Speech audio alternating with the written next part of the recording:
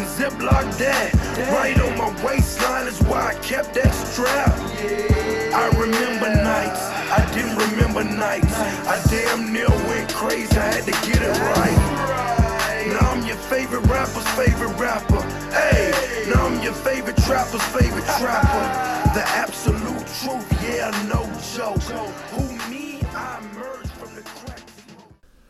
Hey everybody, Big Randy.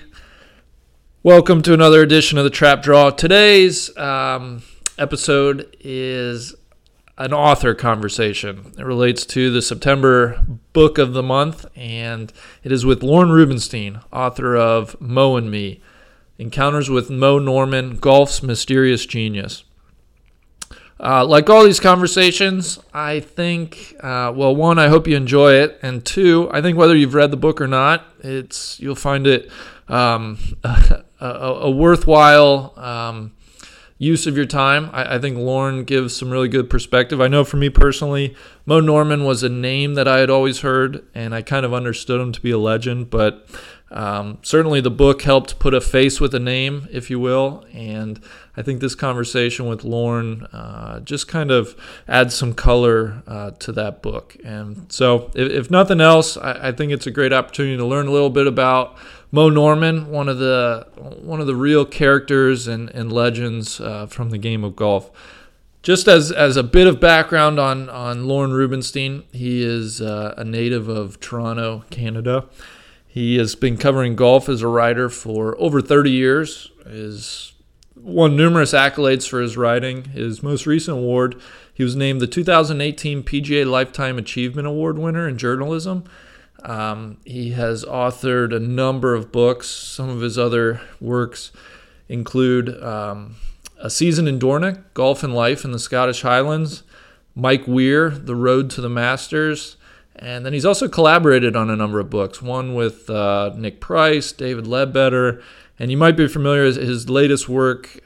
He collaborated with Tiger Woods on his memoir, The 1997 Masters. Lawrence was very gracious with his time. Really appreciate him coming on and talking about Mo Norman. And without further ado, here's our conversation. My first question, Lorne, and I guess it's not really a question, but I was hoping you could lay out for the listeners when you first encountered Mo Norman and what that was like. Yeah, sure. I first came across Mo when I was about 13 years old. There was a tremendous sort of golf facility within a mile or two of my home in North Toronto, and it had a night-lit par 3 course. It had a 2-tiered driving range, had a gigantic practice putting green, and it had a full-length 9-hole golf course. It was called the Haviland Golf Center, and my dad used to take me there, and we'd play the par 3 course at night, or I'd just go over and hit golf balls. And one evening in the summer, on a very hot summer's evening, I remember, we went in there and noticed this guy kind of whacking golf balls out into the night sky, and he was, really sweating. As I say, it was very hot, and he was dressed unusually, very vivid clothes that kind of, that sort of clasped with one another, and his slacks, the bottom of his slacks, they were kind of above his tops of his shoes, and he may have even been wearing a turtleneck. I think he was, even though it was so hot. And yet he was hitting the golf ball just like, down a center line. I mean, every drive he hit, it just seemed like it was landing and finishing right near the one before, and he didn't wait at all between shots, just hit one shot after another. So I asked my dad, "Who's that?" And he said, "Oh, that's Mo Norman. He's an amazing guy." So we watched Mo for a while, and inevitably every night there people gathered around and watched Mo, and he would start talking about the golf swing and how he thought about it. He would set the head of his driver back from the golf ball because he always wanted to get, he said, everybody talks about getting long and low in their backswing, so he just sets up the head, behind the golf ball quite a bit, and he would just hit balls, and that was Mo. So I think the best thing that happened was that evening my dad, who played some pro football in Canada, and he was really into sports, and he told me, And people were laughing at Mo, as they would, because his mannerisms were so unusual, so eccentric. And my dad said, he's an easy guy to laugh at, but it's more important to try to understand him, and just take some time. And that was great advice for a kid who was going to go on to become a writer. Over the years, I would watch Mo whenever I could and got to know him. But my first encounter with him was that evening at de Havilland, and he fascinated me that night, and he really fascinated me, really right through his whole career until he died in 2004. Just such an interesting guy from both a psychological point of view and from the way he swung the golf club. Was it easy for you to approach and get to know Mo? Yeah. First of all, Mo was very comfortable with kids. There were so many instances when you'd see him around kids and just tossing a golf ball to them or giving them a golf ball or kidding around with them. He wasn't as comfortable with adults because he did know that they were laughing at him and kind of mocking him and not making that attempt, as my dad advised me to over the years, to try to understand him, to get into his world if possible. So he was very comfortable with kids, and I was only a kid. I was about 13 years old. But as I grew up and became older, and he knew that I was hanging around de Havilland, he could see that, and he'd watch me hit golf balls occasionally, and I was a decent enough player to play in junior tournaments and later amateur tournaments. And as I got to be 17, 18, 19, I could talk to him about the golf swing, and he would give me the time. And when I did turn to writing, I guess by then Mo had the feeling that he could trust me and he could open up to me, and it developed into a really lifelong, I would go so far as to call it a friendship for sure. And I think it was probably because I was just open to him. I kind of whatever world he was in and how he was living, I wanted to learn more about that world. I always thought it was very interesting that Mo was playing what I call the most private game that's played publicly, and it wasn't easy for him. And his way of living in the world was to show people, well, just to do it for himself first of all, and just enjoy the feeling of hitting a pure golf shot. And I enjoyed watching him do that. And he as I got older and I went into graduate school and did a master's in psychology and was doing a PhD, which I didn't complete because I was starting to have some success writing. He would always talk with me and spend time with me, and I'd introduce him at clinics and played golf with him a number of times. So I think the trust that developed from that first encounter when I was 13 was, instrumental in our developing a friendship over the years, and in him allowing me to enter his world and write about him as often as I did. For anybody listening who might not have read the book yet, can you touch on what you think are the most significant moments in Mo's life, which were formative for the person he became and the guy you got to know? Yeah, he grew up in a city called Kitchener, about an hour west of Toronto. It was, a real, it was, about 30,000 people living there. A blue-collar town, and Mo's father worked at a furniture store in Kitchener, and his parents, they certainly didn't grow up they weren't part of a country club world, and nor was Mo, but he began to caddy at a local course there called the Westmount Golf and Country Club in Kitchener, kind of the fancy private club there. And he just found out that he could hit the golf ball accurately, but he was always different, that's for sure. There's no doubt about it. A lot of people talk about the accident that happened when he was about 5 years old. He was kind of on a toboggan coming down a little hill in a driveway, really, and he got to the bottom, and a car was coming around the corner and just hit the toboggan, at a very low rate of speed. It was a winter's day, but still, Mo was banged up a little bit. When he came home, there was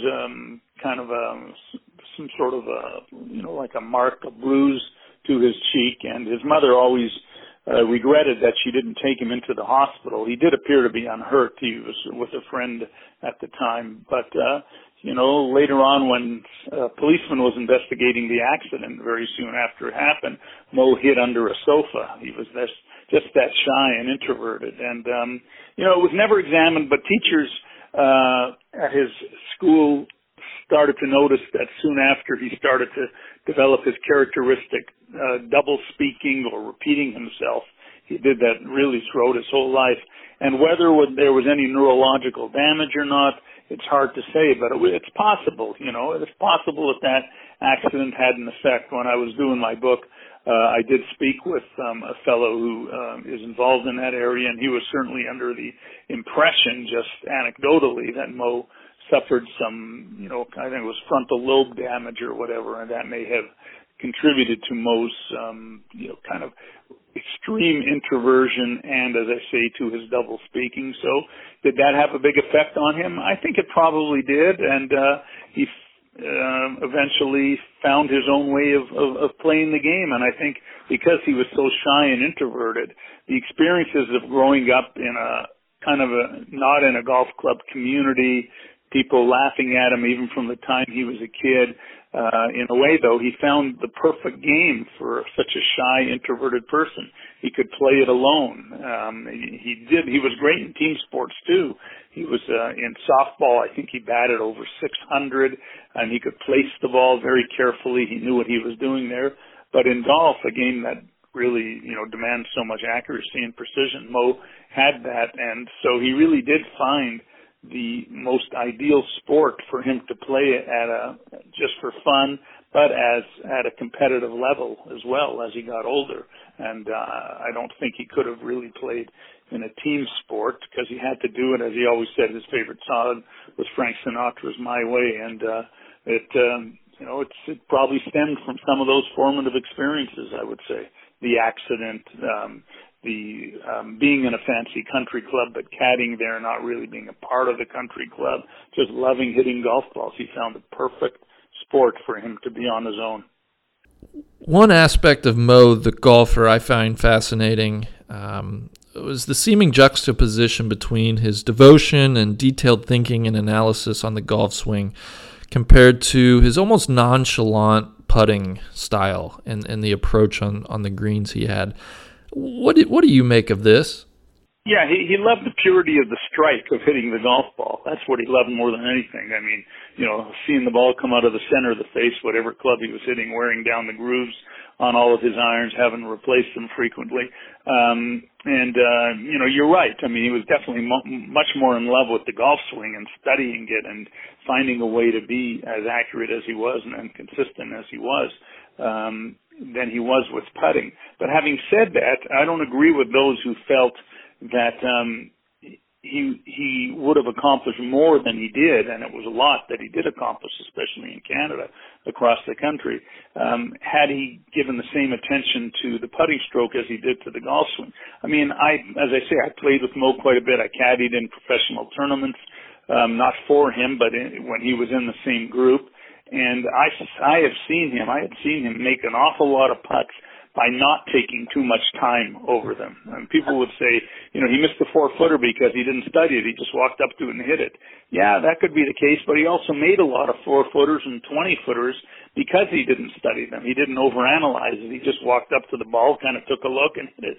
And he did that frequently. I think he wasn't crazy about putting because that was the only place on the putting green that he sort of had to stand still, on the golf course itself. You hit a shot and you keep moving. You walk to the next shot. You walk to the next shot. Putting, he had to wait really for other players to putt till it was his turn. And that was tough for him just to stand there. He was a guy who needed to be in motion, even though he did walk slowly all of the time. So, would he have done better had he studied putting? Had he fallen in love with putting like he did with the golf swing? I don't really buy that. I really don't.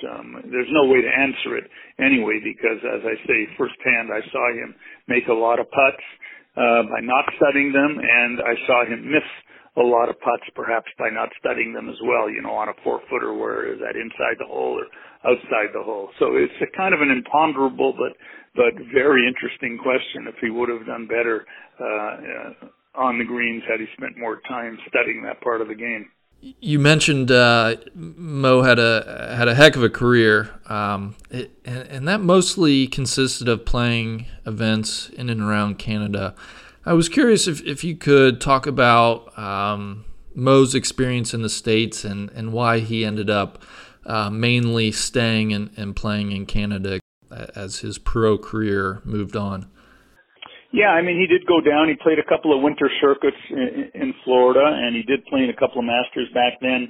The winner of the Canadian Amateur got an invitation to the Masters, and Mo went down and played. And he struggled there because it was certainly a situation in which he wasn't that comfortable. He wanted to be on the golf course, and the Masters being the Masters, he knew what it was, but he just never felt at ease there, and he always felt players were kind of looking at him on the PGA Tour as it was back in the 50s, and they were laughing at him. So he did have trouble with that, but at the same time, he played some decent golf down there. Didn't play that many tournaments. I think maybe 10 tournaments for the winter. That was what constituted the winter circuit down there. And he played some big tournaments. He played the Masters, other PGA Tour events. I mean, but he wasn't that comfortable there. In my book, I write about a player in his group at one tournament there, calling Mo aside and telling him to fix his teeth. Mo, drank about 25, 30 Cokes a day in those days. And, his teeth were like snaggle teeth, really. They were like fangs. And, the players, and remember, this was the time in the 50s, golf was just becoming popular in the U.S. and tournaments, and Arnold Palmer was coming out on the scene in his heyday, and Jack Nicklaus soon after.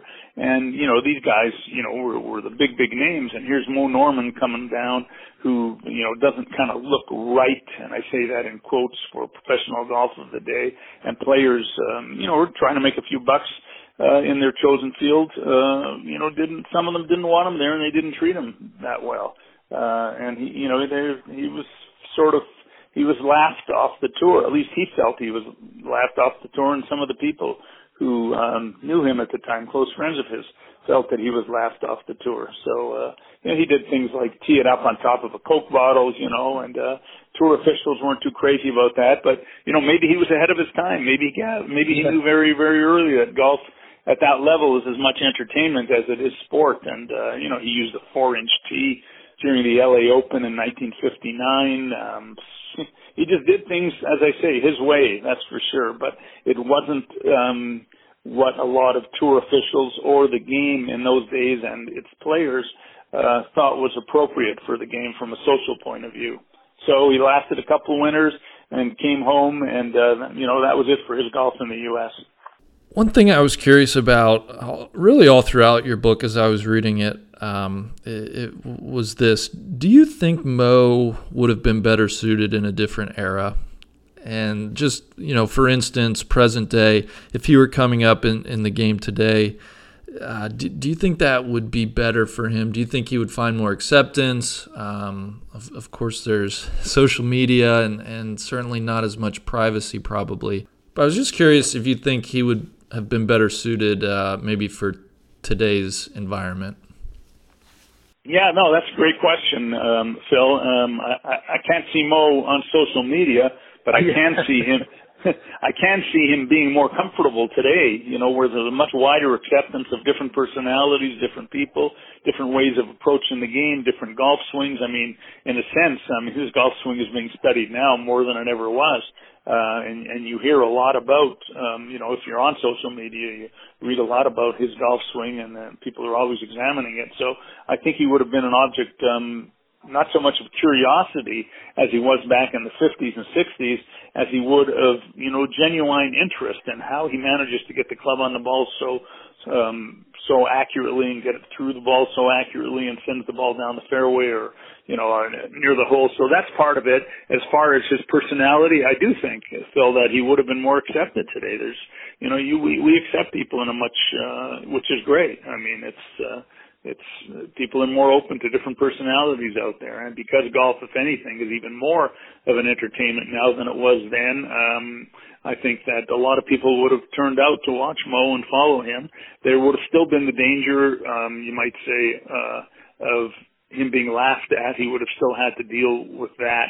from some people, of course, especially because of social media. But, I don't think that they would be in the majority. I think there'd be more kind of curiosity and respect for the guy's ability to hit a golf ball. And for that reason, I think that it would have been easier for him nowadays than it was, 60 years ago. That ridicule and the people laughing at him, in your opinion, Lorne, do you think that was endemic to golf, or do you think that was more just societal at that time? I don't know. I was just a kid then, but I think that the game was more conservative then, for sure. Society is more open now. At the same time, it's more judgmental, really, because of all of these avenues of social media. But back in the 50s, as I was saying, Arnold Palmer was just coming up. Remember when Jack Nicklaus came up, people were laughing at him, calling him Ohio Fats, and they felt that he was taking the mantle away from Palmer, and they didn't want that to happen because Arnie had such charisma. So, there was a real propensity and a penchant back then for kind of laughing at somebody who was a little kind of outside the norm, you might say. And the way Mo swung the golf club, it was so extreme, the way he addressed the ball, the way he looked over the ball, how fast he played, never took a practice swing in his life. There was all of that. So I think, differences weren't as well tolerated, but I think it was both societal and in the game then, because golf was just coming on TV and there was a certain image that was trying to be projected, I think. And it wouldn't have been easy for Mo to fit into that model. You could not change Mo Norman. People would often ask me, and many times as I became older and a writer, they say, you should become Mo's manager. You should travel with him and help him out and take care of the demands in his time and that sort of a thing. And he'd be able to handle it down there, or somebody else should, somebody who really knows Mo well. And I would always answer him. I said, it doesn't matter. You couldn't change Mo. Mo was Mo. If you tried to change him and make him more conventional, well, that would basically be, the end of the way he played golf. He couldn't do that. So, that wasn't likely to happen, really. Mo was Mo, and he was, he wasn't going to be molded into being some, ideal representative of how whatever people thought golf should be all about back then. So my next question, Lorne, you've covered golf now for over 3 decades. Is there anybody, in your opinion, that is at all analogous to Mo? Honestly, Phil, I can't really think of anybody. I always say, I may have mentioned before that he's the most fascinating person I've ever met in golf, and I've met them all. But I've never seen somebody who kind of reached the stature, the level that he did, and who was so outside the mainstream. I'm sure there are people out there, but did they succeed at the level he did, winning provincial championships, right across the country, almost winning the Canadian Open, a big event, obviously. I can't think of anybody. I really can't. I know that there are a lot of fascinating people out there and entertaining, but I can't really think of anybody who would be analogous to Mo. Maybe others could, and they've come across them, but I haven't. Yeah, I just can't help but think golf seems so ripe for someone to come along that, is outside that stereotype that, we have for most pro golfers. We see golfers out there who are, kind of certainly their own people. Every golfer, you could say, is his or her own person. That goes without saying. But, you see somebody like Bubba who just, plays the game entirely his own way and speaks of it in his own way. He's pretty interesting and different.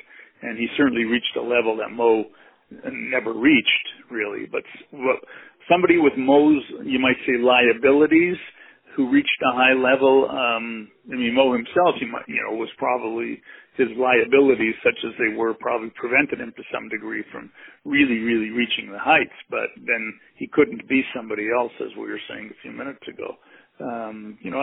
Is there a golfer like, I remember the name Bill Lee in baseball, Spaceman, I think. Spaceman, yeah. Is there somebody like that in golf? There probably is at lower levels because it is a game for individuals, Sure. But, maybe eventually that person or persons either didn't succeed or keep going or dropped out of golf. Who knows? I often thought it'd be fascinating to try and find, I'm sure by asking around a dozen people around the world who were just so different and yet very, very talented in golf and write their stories. Yeah, I'm actually so glad you mentioned Bubba. He was the one name I kept thinking about the most when I was reading your book. And, I think he, from just the way he hits it differently than most everybody else on tour, to some of the stuff off the course, that was the name that I kept coming back to. Switching gears a bit, though, I was wondering if you could touch on Mo's induction to the Canadian Golf Hall of Fame and what that meant to him. Yeah, it was a long time coming. Mo should have gotten into the Hall of Fame, Canadian Golf Hall of Fame, long before 1995, but, there are all kinds of possible reasons that he didn't. I mean, the Royal Canadian Golf Association, now called Golf Canada, would say that he wasn't nominated, so he really couldn't be considered. But, at the same time, his personality was so out of the ordinary, and who knows really what was going on there. He had his issues with the Royal Canadian Golf Association. They had their issues with him, but because he was so different. But it was a big, big honor once he did get admitted, and golf was starting to change. He was admitted in the same year that Jack Nicklaus was admitted in the builder category. Jack isn't Canadian, but they have a builder category, and so Jack was admitted that same year. And Jack had his induction was at the Glen Abbey Golf Club at a dinner, and Mo's induction was at a small golf club called Foxwood out in the country near Kitchener, where he grew up. And there were maybe 40, 50 people there. I was there, I remember, and just a real country course, and that's where Mo felt comfortable. He didn't want to have his induction be a big splashy party or anything like that, and that suited him perfectly. And he spoke there. He was starting to get more comfortable public speaking, even though he would often, the speeches were similar. If you've heard one before, you heard pretty much the same one the next night. But he was very soft-spoken that night. There was humility about him. There was even an aura of sadness in the evening there, because we all knew it had taken too long. A number of writers, me, Bob Weeks, and others had really tried to, through articles, to push forward the notion that this is way too long in getting him inducted into the Canadian Golf Hall of Fame. And there's no underestimate or overestimating how important it was to him. He really did find it a meaningful evening, and he would always say that he knew that it was late in coming, and that hurt him. Just the very realization that it was so long in coming and that he was ignored, that definitely hurt him. In your opinion, is it fair to say he had found peace and was really comfortable with, not only his accomplishments, but where he stood and his place in the game? Yeah, I think he was. It's a good point, as he got older, and, he died when he was 75 years old there in 2004, just before the Canadian Open, actually, in Glen Abbey, and they flew the flag at half-mast that week. But he was comfortable. He was doing more clinics, doing a little bit more speaking, as I say, and he could sense when he was around.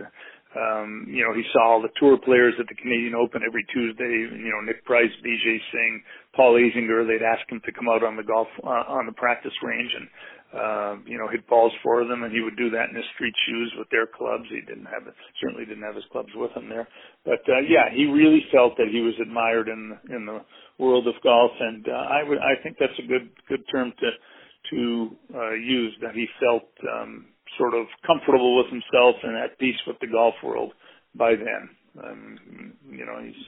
He was sick. He died from, he had cardiac problems, and he kind of knew he was on the way out, and we all did too. But it was good that he, at that point in his life, that a lot of the sort of earlier animosities and difficulties he'd had been set far aside, and there was a general respect for him in the golf world, and certainly in Canada.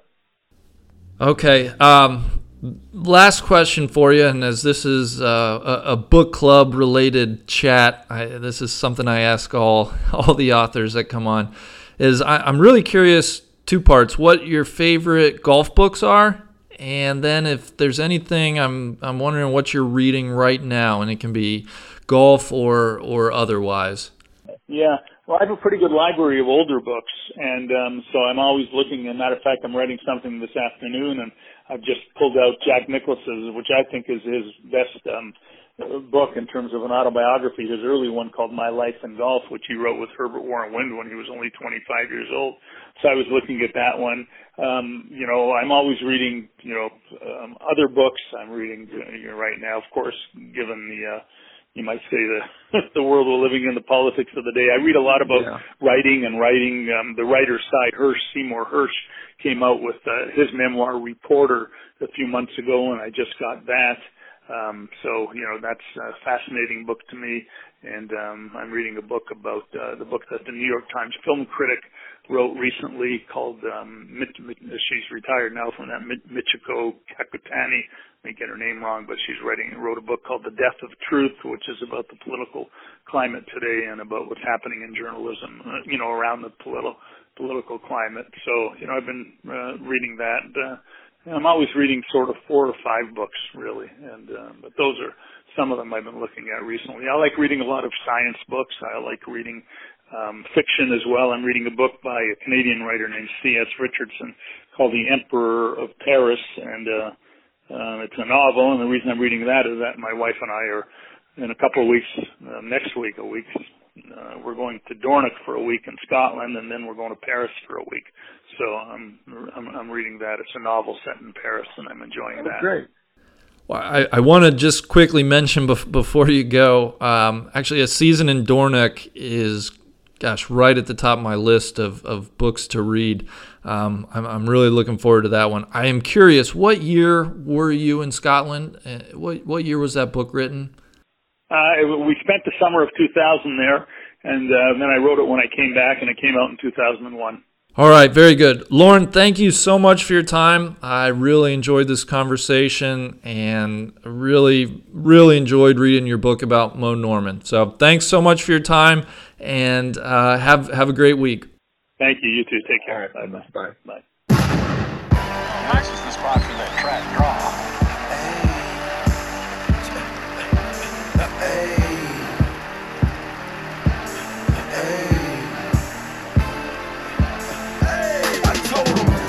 Drop this and ziplock that. Right on my waistline is why I kept that strap. I remember nights, I didn't remember nights. I damn near went crazy, I had to get it right. Now I'm your favorite rapper's favorite rapper. Hey, now I'm your favorite trapper's favorite trapper. The absolute truth, yeah, no joke.